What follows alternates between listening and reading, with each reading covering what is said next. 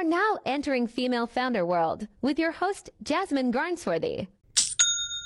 We have Sarah Panton, the co-founder of Vitruvi, on the show today. And first of all, welcome to the show. Hi, it's so great to see you. Thank you. I'm so happy to be here and see you. I'm such a fan. Thank you. Just to give people a bit of context, you are a category leader in air care, which is such an interesting category and trend in itself that I definitely want to talk about. You've been building the business since 2015. You have more than 400 stockists across the country, and you're in places like West Elm and CB2, Sephora, Nordstrom, literally everywhere. And so that's just like not everywhere yet. Okay, soon almost everywhere, soon to be everywhere. Yeah. All of these things I just share so that people can have a touch point to understand, you know, where you're at and kind of your founder story at the moment. What have I missed? What do people need to know about what you're doing at Vitruvi for context? I think you nailed it. Yeah. Awesome. I think you got it. Amazing. Okay, so let's start right at the beginning. Where did this idea for an essential oil business come from? What were you launching with as your first products? Talk me through the early days. Yeah, so early days, it was a Tumblr account. It was content. I was really interested in the clean beauty movement and clean living movement. Grew up in a farm and around, a mom and dad that cared about natural products. So it was an interview site where I interviewed people about their daily rituals and the natural products they used and how that sort of propelled them to do great work. And then kind of coincidentally learned about how toxic the air care industry was and fragrances and perfumes. I had suffered from some hormonal imbalances around the time that I was 13 and learned about what endocrine disruptors are. And so I was aware of the way that your products can affect your body at a young age. And so when I learned about parabens and phthalates and synthetic fragrances and air care and thinking about how we were breathing it in, I was like, oh, let's make a natural version of this. And so the company started in my kitchen with my brother and I, building products. And it was right around the time that the clean beauty movement was starting. So we were seeing retailers like Sephora and Nordstrom and Goop be category leaders in wellness. And I was a part of the Sephora Accelerate program, the first clean air care brand at Nordstrom, at Goop, and what have you. And so it was really just us finding this yucky industry and making cleaner, better products. So when you talk about air care, just to give people like a little bit more understanding, what are some of those legacy brands that were kind of dominating the space when you were getting started? Yeah, so think of Febreze, Airwick, Glade, those companies that most of them started in the 1940s and the formulations haven't changed. And they're putting toxic fragrances and chemicals in the air that we then breathe in our homes. And so we take a different approach, a natural approach, and also an approach of self-expression where we're not masking odors in the home, but our customers care about who they are and how that's expressed in their homes and their spaces. And so just like the art on the wall or the couch pillows that we choose and the throw that maybe you save up for from Anthropologie, the way your home smells and the scent of it says something about who we are or who you are. So our customers shop seasonally for aroma and they're looking for luxurious, sophisticated, dynamic aromas that are a reflection of who they are as a person. And traditional incumbents just haven't been able to do that. When you first launched, were you launching with a full kind of suite of essential oil blends? Did you launch with one product? Like, what did that look like? So we launched with personal care first. So it was like roll-on products, natural products. And first learning was, I'm sorry, my dog is in my office, so she makes a noise. I'm sorry, she just coughed.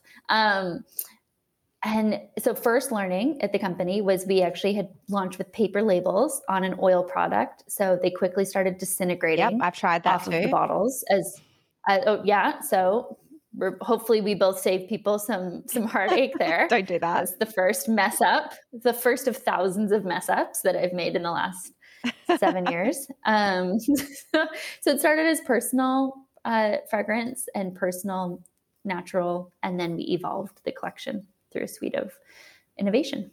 And now you also have the beautiful stone diffusers. I have two in my home now. So when did that kind of get added to the product lineup, and what made you think that was a logical next product to launch?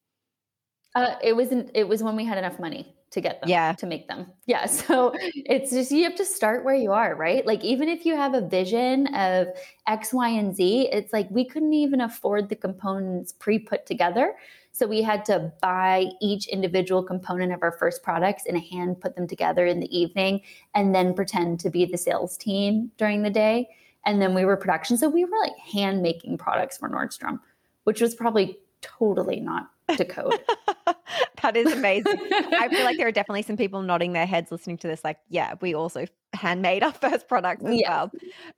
Yeah, exactly. So how are you getting those first customers, both the wholesale orders and also the D2C business? Before we were chatting, you said that the business is like, roughly a 50-50 split between e-com and wholesale. Has it always been that way? Like, what were you doing in the early days to kind of grow both of those channels? Yeah, and I mean, we've always been omni-channel, but not because it was fancy and a strategy, but because it was like this a necessity to the company. Yeah. So the core of the business and the foundation of the business was built on our boutique business. So these are sort of lots of them are female-run stores. They're a discovery point for customers. They're where you go to buy a cool gift for a friend, and they would pay before we shipped. So it was basically just going through the coolest stores in every city, sending them a line sheet, putting together our opening order, and then shipping it out to them. And that became landing a few of those key accounts. One was volume and sales into the business, but it was where the larger stores were looking to trend spot. And so I can name on a hand 5 boutique stores that were small stores run by incredible women that became champions of the brand, where Nordstrom and Sephora and Goob and Anthropologie discovered us. Ooh, tell me about those stores. Like, what are some of the ones that you think those big retailers are looking at for discovery and for trends?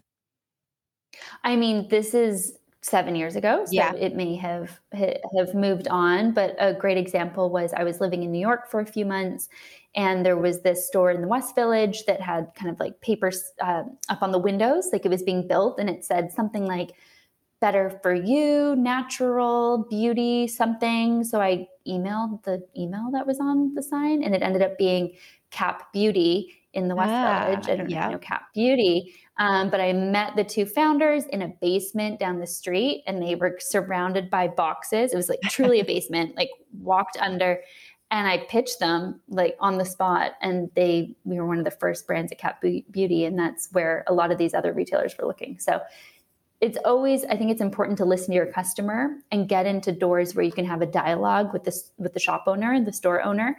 And because we didn't launch with funding, and because we just had to grow and learn as we developed, it created in the company this feedback loop that is kind of ingrained in who we are today. And listening to our stores, listening to our store owners, listening to our customers has really helped our product pipeline and development and how we build things. And am I right in thinking in those early days, it was literally you putting together the deck for the retailers, doing the outreach and the sales? Like, was that all? Oh, yeah. Yeah, that was, yeah. Okay. And since then, do you work with the distributor? Like, how is your wholesale business run now? So our wholesale business is completely in-house, and we are just for the first time bringing on a distributor for our Canadian business. About 80% of our business is in the US, but we have a ton of great growth in Canada.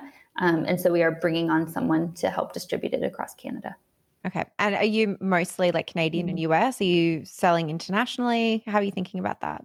We sell a little bit internationally. I mean, at the beginning, we would just ship to whoever wanted to buy it, which ended up being a very expensive strategy. So we did have quite a few shops in Australia. And right now we are in a few stores in Europe and Australia, and about 10%, 8 to 10% of our online traffic is international. And we do offer shipping options, but it hasn't been a full strategy filled out yet. Okay. All right. So I feel like people have like a pretty good picture about what you're doing, where you're at, how you started.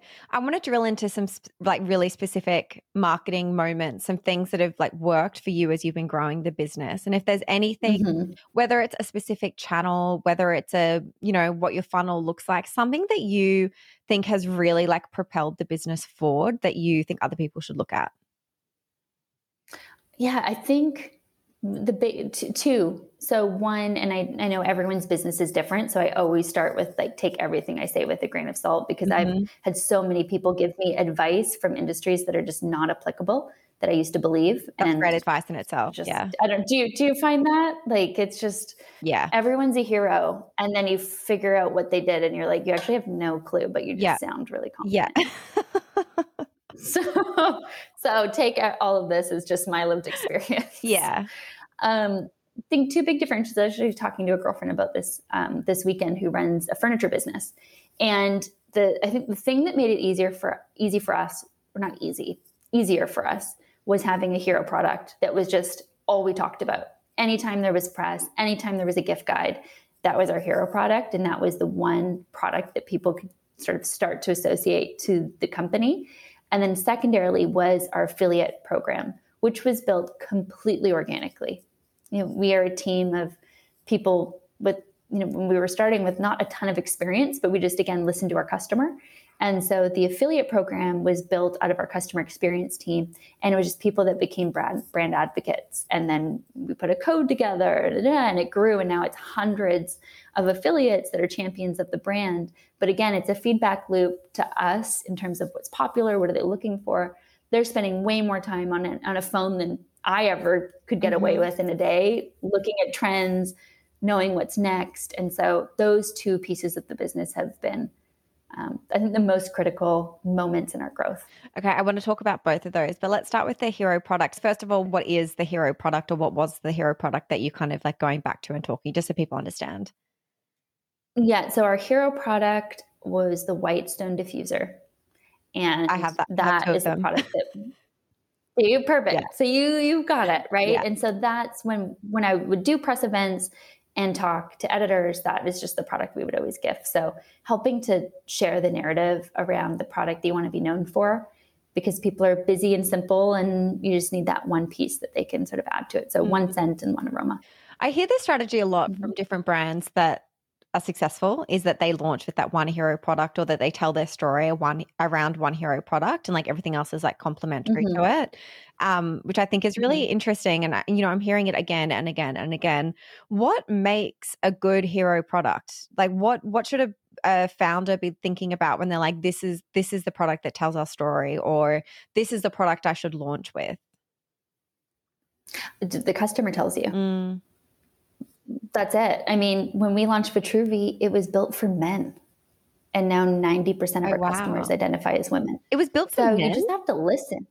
Yeah, it was built as like a life hacking scent, better for you, you scent.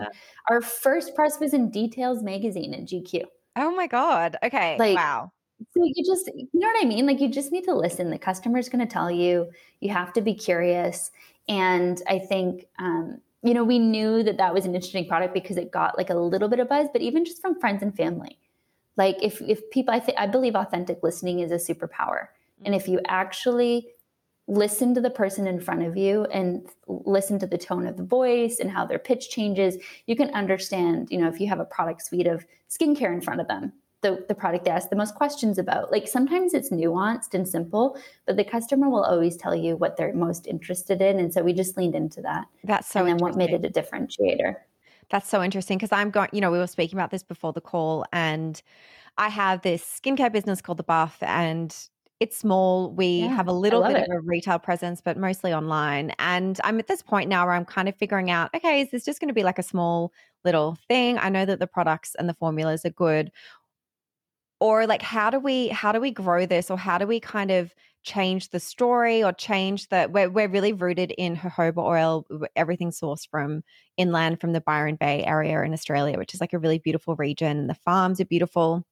And so I'm thinking, okay, do we expand out on jojoba personal care? Is that what it looks like? And I just think like what you're saying about, listening to the customers and trying to get that feedback it does seem like a really obvious thing, but I think it's also difficult to distill. It can be difficult to distill exactly what they're trying to say, because I do think a lot of the time folks are trying to make you feel better about something, or they don't want to, if they're like connected with the brand, or they connected with you on social media, they don't want to necessarily always give you super honest feedback. You just have that, like, yeah, I'm sorry to cut you off, but like people will do that because they're excited for you, right? Yeah. They're celebrating, they're like, oh my gosh, I love it, I love it. And then I always go, okay, if you had to change 3 things, what would you change? Mm.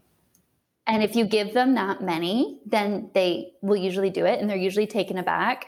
But I try to never leave a conversation without getting feedback. And I usually say, if you were to make it different, what would you do? And some of our biggest design features, even on our white stone diffuser, I can pinpoint the dinner party on a New Year's when I asked a couple, what would you change? And they told me a design feature that we then implemented and was pivotal to the brand and our success. And so just, yes, that's nice. And the compliments are nice. And, you need those because it's really hard to build a business. So make sure to feel that, right? And then ask for what you can do better.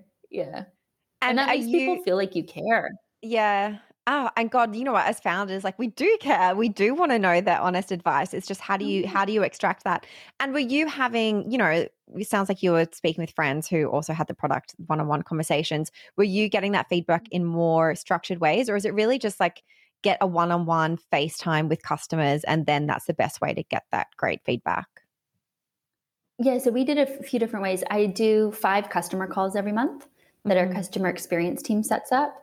So usually a range of superstar fans that, have purchased since 2018 and own 40 diffusers, and because you can learn a lot from them. And then people that have maybe had a poor experience or the product didn't quite stack up.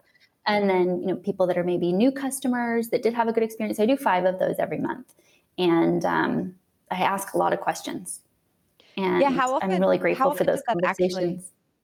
How often does that actually change something you're working on or your approach? Is it more just like a check-in, or do you actually like take that information and go and make a change in the business? Oh, I mean, I look for trends. So sometimes it's validating an assumption. So, but it is, again, it's nuanced. So this one customer I was speaking with a few months ago referenced not wanting lavender and everything, and that's why she discovered us. She referenced a specific influencer that was a theme that had been coming up in other areas of the business. So that was like, okay, validated that investment.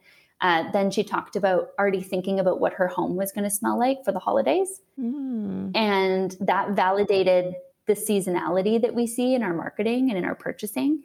And so I think I go between validating assumptions that we have with, obviously if there's a product issue, something's leaking or something, can we jump on it? Yeah. But it's different. And sometimes they take you in trajectories that you don't expect. I don't know. Do you do customer calls or? Yeah, I've done a few. I don't do them as regularly as I should, but I'm doing a lot at the moment as we're figuring out what like the next step looks like in the business.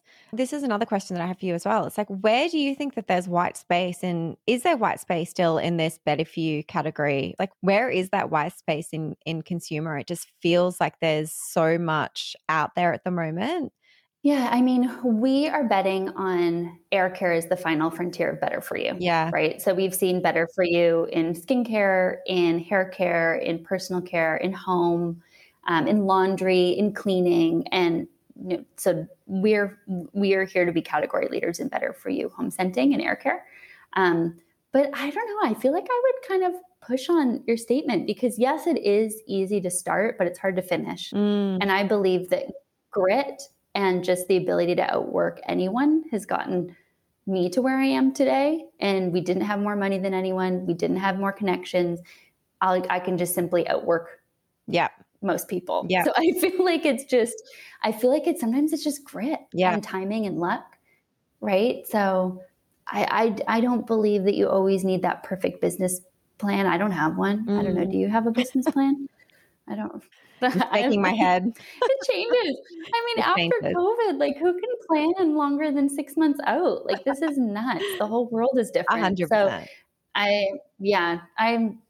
I'll go up against an MBA any day. Yeah. Okay. Interesting.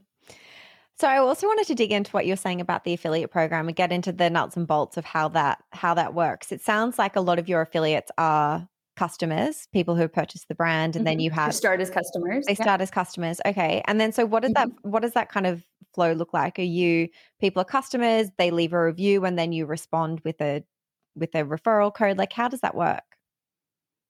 Yeah, so it starts out usually, so there's two different tiers. Now we have a little more cash, so sometimes we reach out to special people now, but most of it is still inbound. So it's a customer that our customer experience team, which we call our wellness concierge, they are the coolest team in the company. They're just like fun, they're interesting, they so know what's up, they're just so on it.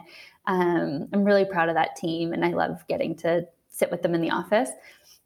They'll be in conversation with someone, the person reaches out, they're excited. We usually gift product and then see how that post performs. And we use a program called Grin. I don't know if you know Grin or have used it. We really love it. And that lets us see how certain creative is performing.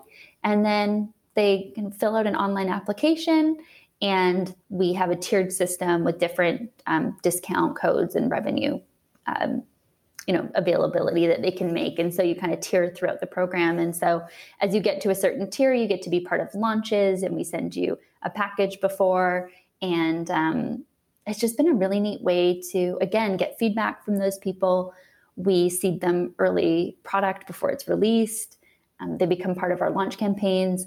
And I don't know about you, but digital has been such a horrible landscape to navigate the last year. I'm going to just go for it and say it's been rough. Yeah. And so being able to understand and use user-generated content completely authentically, and to have had those relationships that we built. I mean, we're still figuring it out. I think content and advertising is changing. It feels like on a week-by-week basis, as attention spans shorten and our desire for advertising changes at a light speed pace. But that has been an area of the business that has been helpful to us. So, but we're still cracking the code. What do you look for in what makes like a good affiliate? I think to be able to authentically speak to the brand, I think someone that likes the product and knows it, that knows who their audience is. You know, lots of times our best performing content isn't something we would maybe put on Vitruvi's Instagram feed, but they know who their community is, and they speak authentically to them. And so I think that's been the biggest interesting differentiator for me. Like, it's not all content. Some of it is not going back on our feed. Some of it's just for their channels. So just giving people the product and then letting them make what they feel is best. When you were just talking then about, digital is such a difficult landscape at the moment, and I agree, and I'm hearing this again and again and again from different founders.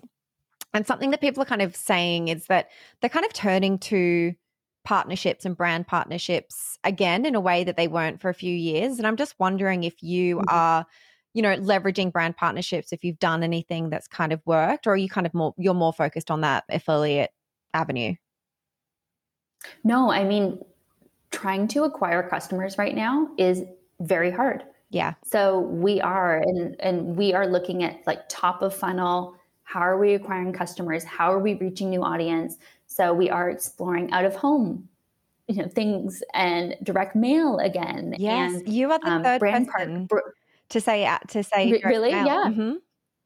And it's kind of nuts to me that I can know where someone lives that went to our website, but I'm not allowed to send an email, like an image to their phone. Yeah. I mean, that's a whole other can of worms though. Yeah. But so, yeah, I mean, direct mail, we have a strategic brand partnership launching in the fall. That's just like fingers crossed. I hope that, this helps us acquire more customers, but we're really just like trying to build more people into the funnel so that we can,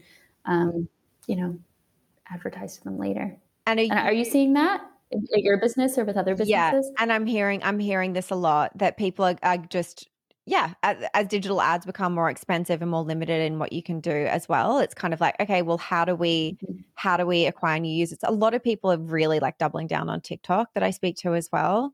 There's a lot of partnerships and also sampling programs. That's something else that I'm hearing a bit as well. Do you do any sampling? Yeah. No, we don't. We haven't done it formally, but we are working to kick that off. We are also launching a loyalty program for the first time as well. Oh, amazing. Awesome. And then, okay, so we've got to like wrap up kind of soon, but I wanted to also kind of understand like where you sit in the business now. Like, what is your superpower? What is your area of expertise? Or are you across everything at the moment? Oh, no, I don't think anyone should ever be across everything, but I care about everything. So I'm definitely not an expert. Where my area of focus is right now is our marketing and our acquisition, how we're speaking to customers, product development, and obviously business development. So, but we have an incredible VP of marketing that comes to us from almost a decade at Herschel, and she's leading the charge there, and she's incredibly talented. So I just get to work with awesome people now and learn a ton. Amazing. And then always try to tie it back to the customer. And then the last question that I ask everyone who comes on the show is for a resource. It could be a book, a podcast, something that's kind of helped you as a leader and as you've been growing your business. Yeah, I would say The Hard Thing About Hard Things is an incredible book. Have you read it? Yes, that's a great one. Yeah. And I read it when we started and it didn't quite hit. And then I read it like last year and I was like, ooh, yeah. yes. And then I think one of the best, Stephen Covey, this like 7 Habits of Highly Effective People, I think is really powerful and something I grew up reading. And then I read a lot of Zen books, and The Art of Communicating is one of my favorite books. I can send a link to it, and just what it means to communicate, how we show up for people, and the power of authentic communication and active listening. And it's more of a person-to-person thing, but business is people and relationships. So I think that would probably be my 3. You talked about the 7 habits of highly effective people. Are you like, what does your routine look like? Are you really structured? Do you have a very structured morning routine? Do you wake up early? Like, what does it look like? I'm super boring. I don't have I drink a lot of water. I don't know, like, and a lot of coffee. So I wake up early as I can. Like, I have no super smoothie. I don't drink lemon water in the morning. Just have a normal glass of water, like a normal human. Yeah. And then, have some coffee and get after it. Yeah. There's no secret sauce I need here. to know what time you wake up in the morning. And people are probably like, this is a really boring question, but I'm someone who's very much trying to be a morning person and constantly in my life, like trying to be more of a morning person, because everyone I hear from who is doing really well wakes up early. What time do you wake up in the morning and what time do you start work?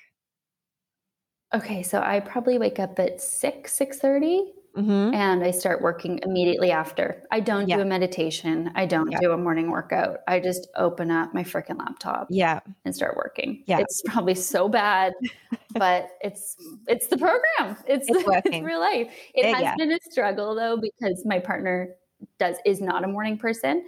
So now I stay up really late and I get up early. So I'm trying to find a balance there. Yeah, that's a tricky one. Sarah, thank you so much for all of your advice. It's been awesome to hear about how you're growing Vitruvi, and you've got so many great insights. I really appreciate you coming on the show. I appreciate you having me. I could talk to you forever.